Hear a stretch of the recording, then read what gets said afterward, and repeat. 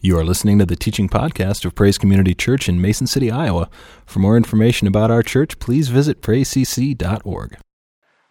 Hey, during this season leading up to Christmas, we've been kind of doing a series called 3D Christmas. And the truth is that you can't just see Christmas in one dimension or two dimensions. It has to be seen in 3D. And the problem is that a growing segment of our culture is kind of looking and seeing Christmas more and more in 2D. And more people kind of view Christmas more on the terms of when and what. When am I going to celebrate Christmas? When am I going to celebrate Christmas with my family, my children, my in-laws, my coworkers, my friends? And the other dimension many people approach Christmas is by asking, what? What am I going to get so-and-so as a gift? What do I want as a gift? And again, for a growing segment of our culture, this is where the focus and the meaning of Christmas ends. Again, they simply see Christmas in 2D, when and what. But I believe for Christmas to really be truly meaningful and life-changing, we need to see Christmas in 3D, and we do that when we really ask the question, why? Why did God choose to take on flesh and to come to earth as a human being over 2,000 years ago? When we see Christmas in 3D, understanding the why of Christmas, again, we tend to find a deeper meaning and greater satisfaction in all of the ways that we choose to celebrate Christmas and live life in general. And I don't know about you, but it kind of just seems to me the closer we get to Christmas, the more hectic things kind of become. And the truth is, 48 hours from now, believe it or not, some of you will be saying you are glad Christmas is over. Some of you will be saying, thank God it's done for another year, time to move on, time to kind of get things back to normal. Because for some of you, Christmas can be a very stressful time of year if you're not careful. The gift giving, the decorations, the parties, family gathering, finances or lack of finances, along with, again, just the normal day-to-day routine, just compounds the stress of Christmas. Unfortunately, in some families, when Christmas comes and families get together, oftentimes all of the unresolved and glossed over tension and the turmoil kind of just begins to slowly rise to the surface. Others are glad Christmas is over because, again, it just reminds them of happier times in the past, or maybe a loved one has died and they're no longer around, and it's just, again, a painful reminder of the loss.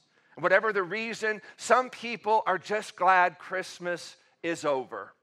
For others of you, some of you would love Christmas just to go on forever. You look forward to it every year. You have very fond memories of Christmas past. You look forward to adding new memories to this year. Children love Christmas and would love every day to be Christmas, especially when it comes to the presents.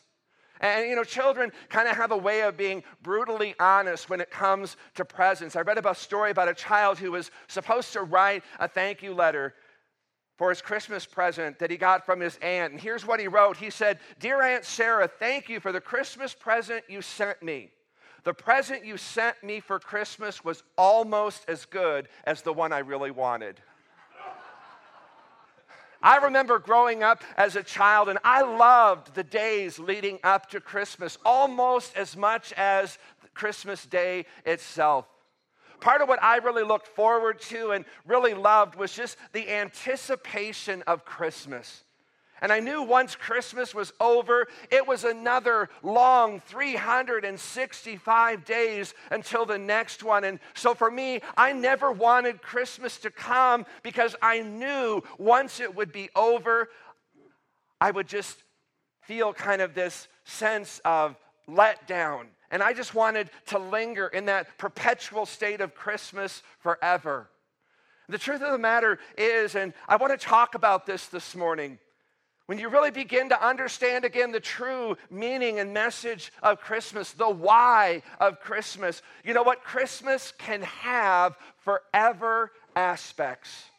One of the greatest Christmas verses found in the Bible is John 3:16, and I know most people don't generally associate or think of John 3:16 in terms of Christmas, but I think it has some very strong connections to Christmas. For God so loved the world that he gave his one and only begotten Son, that whosoever believes in him will not perish but have everlasting life. Christmas was God giving us an awesome gift, the birth of his Son, Jesus Christ, who came to bring us, who were perishing, everlasting life. You know what, when you read the Gospels, especially Matthew and Luke, they kind of give you the perspective of Jesus kind of from a human or a earthly perspective. They kind of give you the historical details surrounding the birth of Jesus. They talk about the census, the journey to Bethlehem, the star, the manger, the visit of the shepherd and the wise men, the angelic visitation to Mary and the shepherds. You find the reactions of Simeon and Anna there in the temple, and there you kind of get the story of Jesus' birth from a historical point of view. However, when you turn to other parts of the New Testament, especially you start getting into Paul's writings, there you find the birth of Jesus talked about more from a spiritual or a theological perspective. And rather than here was how Jesus was born, you get into the why Jesus was born. And I believe both perspectives are critically important and necessary. And this morning I want to just turn your attention to one of those places in the New Testament, a book called Hebrews. The book of Hebrews, it is a magnificent book because the writer of Hebrews takes everything that was familiar to the Jewish Christians of that day and he holds it up alongside the Lord Jesus Christ. When the writer of Hebrews looks at everything that was a part of the Old Covenant, the Old Testament, and he compares it to the Lord Jesus Christ, he says, Jesus is better. This is good, but Jesus is better. He takes the Old Testament system of sacrifices and he puts that up alongside the Lord Jesus Christ, and he says, Jesus is better. He takes the Old Testament high priest and he puts them alongside the Lord Jesus Christ, and he says, Jesus is better. He takes Moses and he puts him alongside the Lord Jesus Christ, and he says, Jesus is better. As a matter of fact, one of the resounding themes of Hebrews is the word better. And it occurs 13 times in the book of Hebrews. So Hebrews' aim is really to kind of show us the absolute supremacy, sufficiency, and superiority of the Lord Jesus Christ. And that's one of the purposes of the book of Hebrews. Jesus Christ as someone better than his work, something better than anything else in Judaism or religion. So this morning I want to just look at three ways in which Hebrews chapter 1 kind of gives us that perspective that Christmas has some forever aspects. So if you've got your Bibles with you this morning, I would invite you to open up to Hebrews chapter 1. I've given you some pretty detailed notes this morning. First thing I want to talk about is Christmas is forever because Jesus is better than the prophets. Hebrews chapter 1, beginning in verse 1, says this: long ago God spoke many times and in many ways to our ancestors through the prophets. And now in these final days he has spoken to us through his Son. Now the writer of Hebrews begins by contrasting Jesus to the prophets. You got to understand the role of the prophets in that day was significant. It was pivotal to the life of the Jewish nation. For the most part, the Jewish people held the prophets in very, very high regard. The Jews always believed the prophets to be a part of the secret counsels of God. As a matter of fact, Amos 3:7 captures that belief, and it says, "Surely the Lord God will do nothing, but he reveals his secret to his servants, the prophets." So the writer of Hebrews, he's recognizing the high regard and respect in which the Jewish people held the prophets. And so he has to acknowledge that the prophets were great in order to show them why Jesus is greater. The prophets were good, the writer says, but Jesus is better. And one of the ways Jesus is shown to be superior to the prophets is in what Jesus spoke compared to what the prophets spoke. One of the reasons what Jesus spoke is superior to what the prophets spoke is because what the prophets spoke of and revealed about God was fragmentary. What Jesus spoke of and revealed about God was as full and as complete as it would ever be. One of the most interesting differences between what the prophets spoke and what Jesus spoke is that the prophets were pretty much characterized by just one idea. They kind of just had one theme, one focus. For example, Amos was a prophet who championed social justice. Isaiah's predominant theme, his focus was God's holiness. Hosea, whose wife Gomer leaves him to become a prostitute and ultimately a slave, presents to us the wonder of God's faithfulness and his forgiving love. And so every prophet, out of their own experience in life, out of the experience of the nation of Israel, each prophet grasped and expressed a fragment of the truth of God. No prophet, no matter how greatly used of God they were, no one prophet had a grasp of the whole truth and whole revelation of God. But with Jesus, it was totally different. Jesus is not a fragment of the truth. Jesus was the full truth. Jesus said of himself in John 14:6, he said, "I am the way, the truth, and the life." Again, Jesus says, "I am not partial truth, I am the truth." The prophets spoke about truth. Jesus is the truth. The prophets pointed the way to Jesus. Jesus said, "I am the way." The prophets talked about life, and Jesus said, "I am life." John 1:14, I'm going to talk about that more tonight, says that when Jesus, who was God, became flesh and dwelt among us, the Bible says he was full of grace and truth. Do you realize no prophet, no matter how greatly used of God they were, no prophet was full of grace and truth? They may have had some grace and some truth, but only Jesus Christ was full of grace and truth. In the person of Jesus Christ, God the Father displayed not just some part of himself, but God revealed all of himself. Much of what the prophets spoke about, again, were directed toward a certain group of people, maybe at a certain point in history. When Jesus came and he spoke, he speaks to all humanity, regardless of time.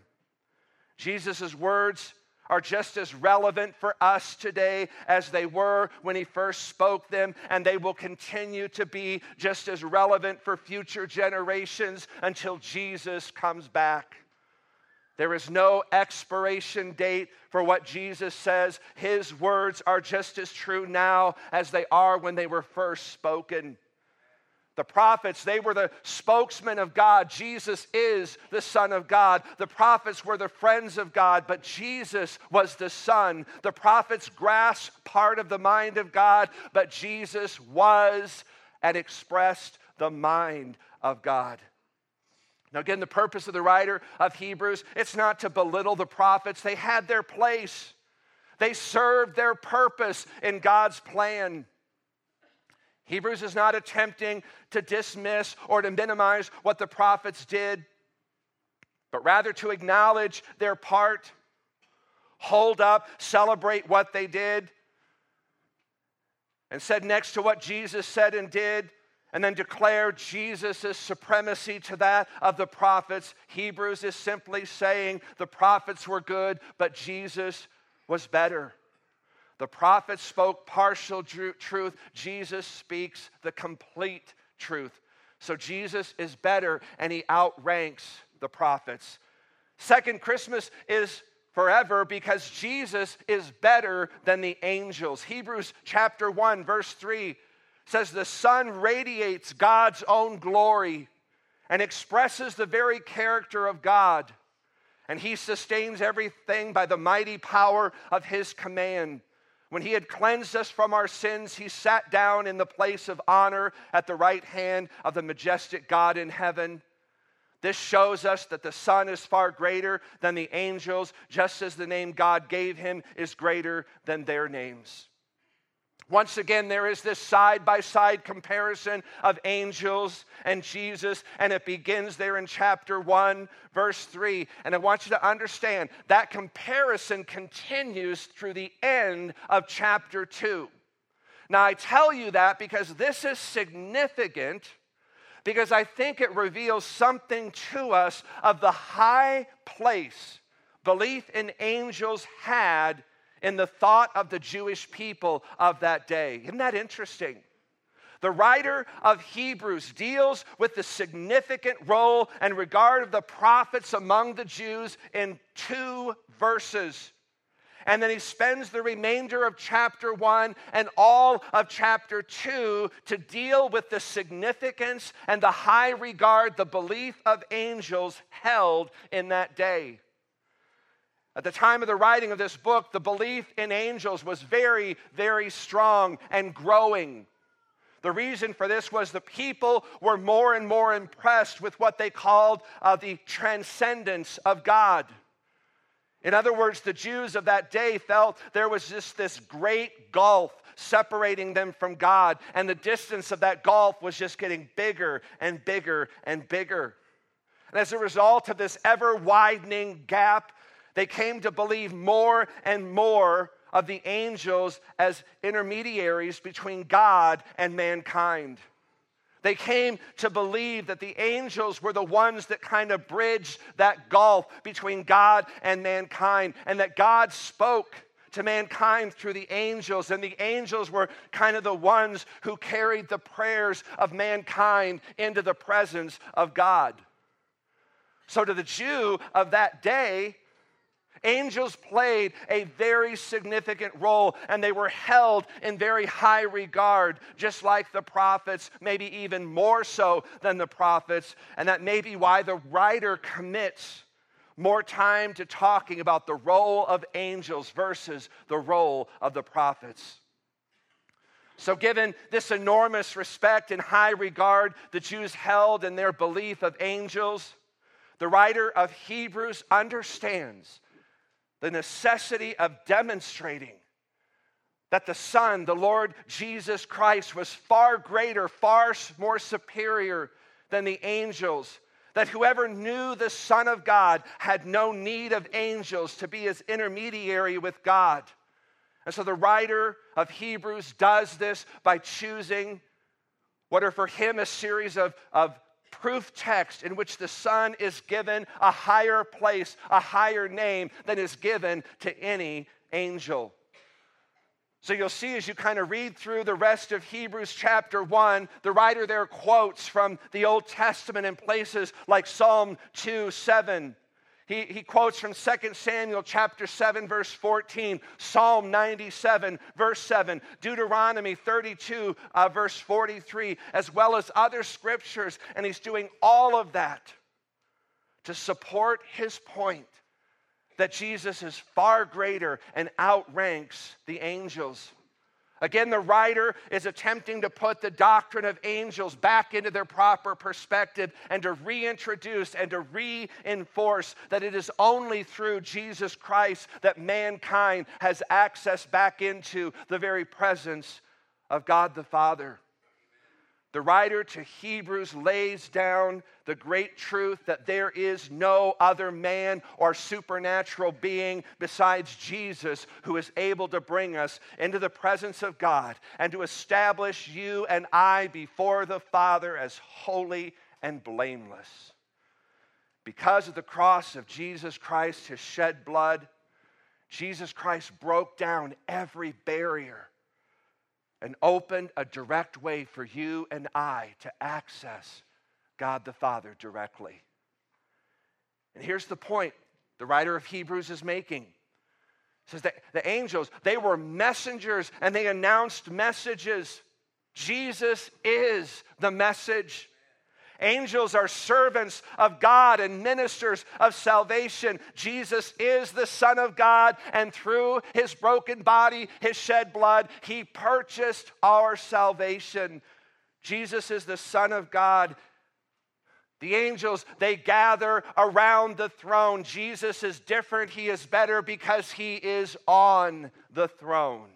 Jesus is better, far superior, and outranks the angels. Third, Christmas can have forever aspects because Jesus is better than the universe. Hebrews chapter 1, verse 10 says, He, God the Father, also says to the Son, Jesus, in the beginning, Lord, you laid the foundations of the earth and made the heavens with your hands. They will perish, but you will remain forever. They will wear out like old clothing. You will fold them up like a cloak and discard them like old clothing. But you are always the same. Again, he's referring to Jesus. You will live forever. Did you catch that? The writer of Hebrews is telling us one day the universe will collapse, but Jesus Christ will continue on and on forever. And no matter how carefully, how gently we treat the planet, one day it is going to completely fail, and no amount of carbon reduction is going to prevent it. I'm not advocating that we go out and we abuse and we trash the earth. But we also have to balance that, and we need to realize no matter how hard we try, one day this earth is going to come to an end. You know the biggest problem the world has? There's a lot of problems out there. The biggest problem the world has is not war, it's not terrorism, it's not hunger. The biggest problem the world has, the greatest polluter of the earth, is sin. Sin has done more damage to the planet than any man-made carbon dioxide ever will. Global sin is much worse and has caused more damage than global warming ever will. Listen to what Paul writes in Romans 8:20, he said, against its will, all creation was subjected to God's curse. But with eager hope, the creation looks forward to the day when it will join God's children in glorious freedom from death and decay. Sin has caused more damage to the earth and those who live upon it than any other force known to this world. And the Bible says the remedy for this is one day God is going to destroy the current heavens and earth, and God is going to usher, he's going to bring forth a new heaven and a new earth. And this is part of John's vision that he had there on the island of Patmos, and he records that very thing in Revelation 21 verse 1. And John says, I saw a new heaven and a new earth. Said, for the first heaven, the first earth were passed away, and there was no more sea. Sin has cursed, marred, and altered this earth, and God's plan is to destroy it, to bring forth, to usher in a new heaven and a new earth, free from any hint of contamination of sin. This world, the Bible's telling us, and everything in it, will one day end and be destroyed, but Jesus Christ will live on for all eternity. That's the point the writer of Hebrews is attempting to make. He said, this current world will one day end, but the reign and the rule of the Lord Jesus Christ will never come to an end. Do you realize nothing in this universe is going to last? One day, the Bible says all of the stars are going to fall from their sockets like sparks of fire in a fireplace. The sun is rapidly dying right now. It's burning itself out at a rate of 4.2 million tons a second. Interestingly, someone once said to Mark Twain, have you heard that the world is coming to an end? And Twain's response was, not to worry, we can get along without it. Twain was right. That's why it's so foolish for people to put their stakes down in something that's not lasting. That's why it's so foolish for people to live only for this life with no reference to eternity. That's why it makes no sense to wrap your life up in the material things of this world and never give any thought or attention to the spiritual realities of eternity. You are not just a body. You are a spirit and a soul. Your earthly body will one day die and go to the grave unless Jesus returns. But your soul and your spirit, they are going to be alive forever somewhere. This universe will collapse, but the writer of Hebrews says, take heart, be encouraged. Jesus outlasts the universe. Verse 11 says, they shall perish, but thou remainest. Cities will crumble and collapse. Jesus will remain. Your loved ones, your friends, they're going to grow old and die, but Jesus remains.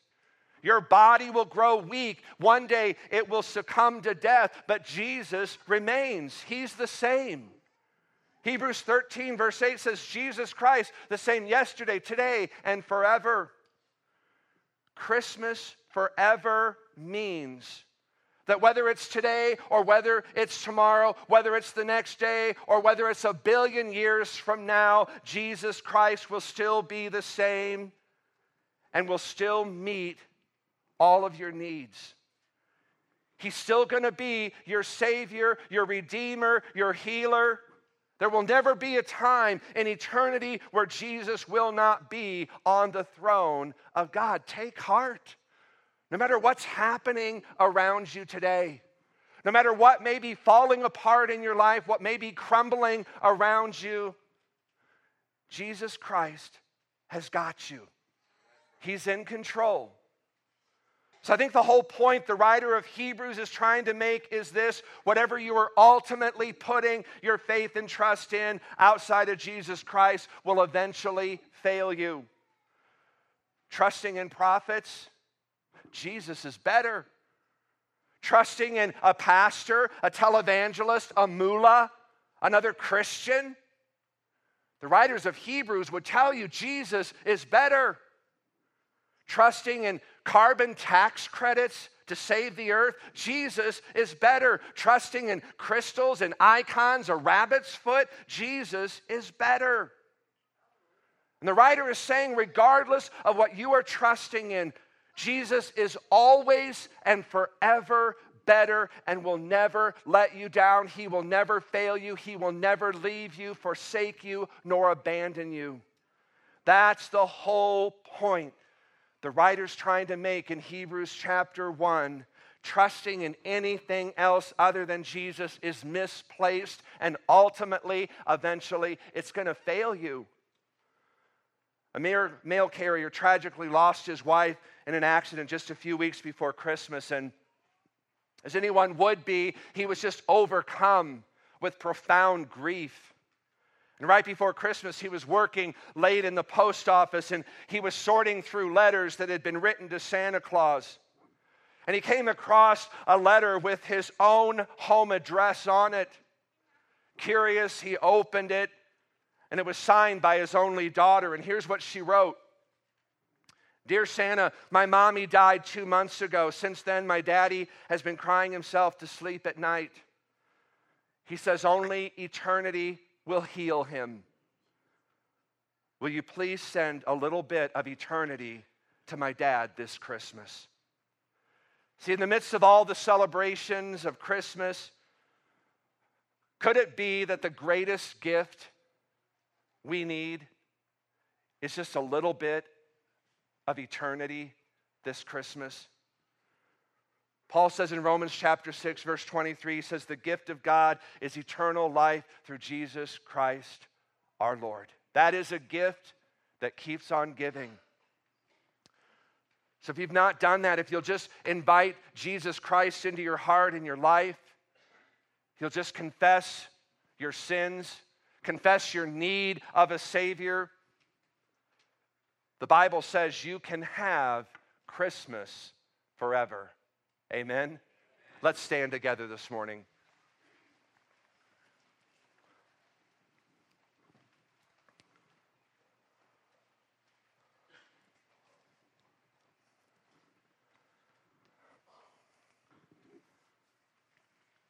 Maybe there are just some areas this morning as you're kind of sitting here and thinking of all that's kind of happened maybe in the last month, the busyness of Christmas, and maybe you just kind of find you've gotten lost in some of that, or maybe you kind of just feel like you've kind of misplaced some things, despite how hard you tried to keep everything in balance, and maybe you kind of get here this morning and you're kind of just feeling like, man, I just kind of feel just torn. I feel kind of fragmented in where I'm at in Christmas. And I want to just invite you this morning just to kind of take a moment and just allow yourself to just come before God and just ask Him to quiet, to settle, to just direct your hearts this morning, to help you refocus if that's what you need this morning, to get the focus maybe off of whatever it is over here and to get the focus on Him. He is the reason. He is the focus of Christmas. So maybe this morning that's just a time for us just to shift and to realign our hearts with Him. To know that no matter what is going on out there, no matter how good it is, no matter how good the gifts are that you've got or how good the gifts are you hope to receive, Jesus is better. And that's really what this is all about. Again, a lot of times we kind of come to Christmas and we kind of think, Jesus is good, but man, gifts are better. And then we kind of go through that whole process, and then there's just a sense of letdown. No matter how good it is, it just doesn't last. The feelings don't last forever. But again, as we make Jesus the focus and the reason for everything that we do, He has a way of just helping us, again, just to focus on the importance of Him. Again, as Callie talked about, just again, being able to focus on the beauty of His name, the beauty of His character. And that's really what Christmas is. Christmas is an opportunity for God to reveal His beauty, for God to reveal His magnificence to us through His Son, Jesus Christ. So I just pray this morning, Father, that as we come before You this morning, that God, You would just capture our hearts at a new and a deeper level this morning. For some here this morning, God, their view of Christmas, their view of You in Christmas, it is very fuzzy, it's very unfocused, it's very unclear. And Father, I thank You through the power, the presence of the Holy Spirit this morning that You have a way of bringing all of that into a very clear picture and an understanding in our hearts and in our spirits. So Father, I pray, Lord, that no matter what we have put our hope, wherever we have placed our trust, that regardless of what we think is good, Father, I pray that You would again just realign our hearts to know that Jesus is better. He is far superior. He is far greater than anything else or anyone else upon this earth. So Father, as we just begin this day and tomorrow of celebrating Christmas, celebrating the birth of Your Son, God, I pray, Lord, that again, You'll realign, refocus our hearts. that we can come and truly prepare a place for you, that we can come and truly say that you are greater, you are far superior, and nothing will ever outlast you. And we thank you for this. We thank you again for sending your Son, Jesus Christ. We thank you again for the greatest gift that could ever be given, your Son, Jesus Christ. And Father, help us to celebrate him in the midst of all of our celebrating. In Christ's name we pray. Amen. Thanks for listening. For more information about Praise Community Church, including gathering times and events, please visit us at praisecc.org.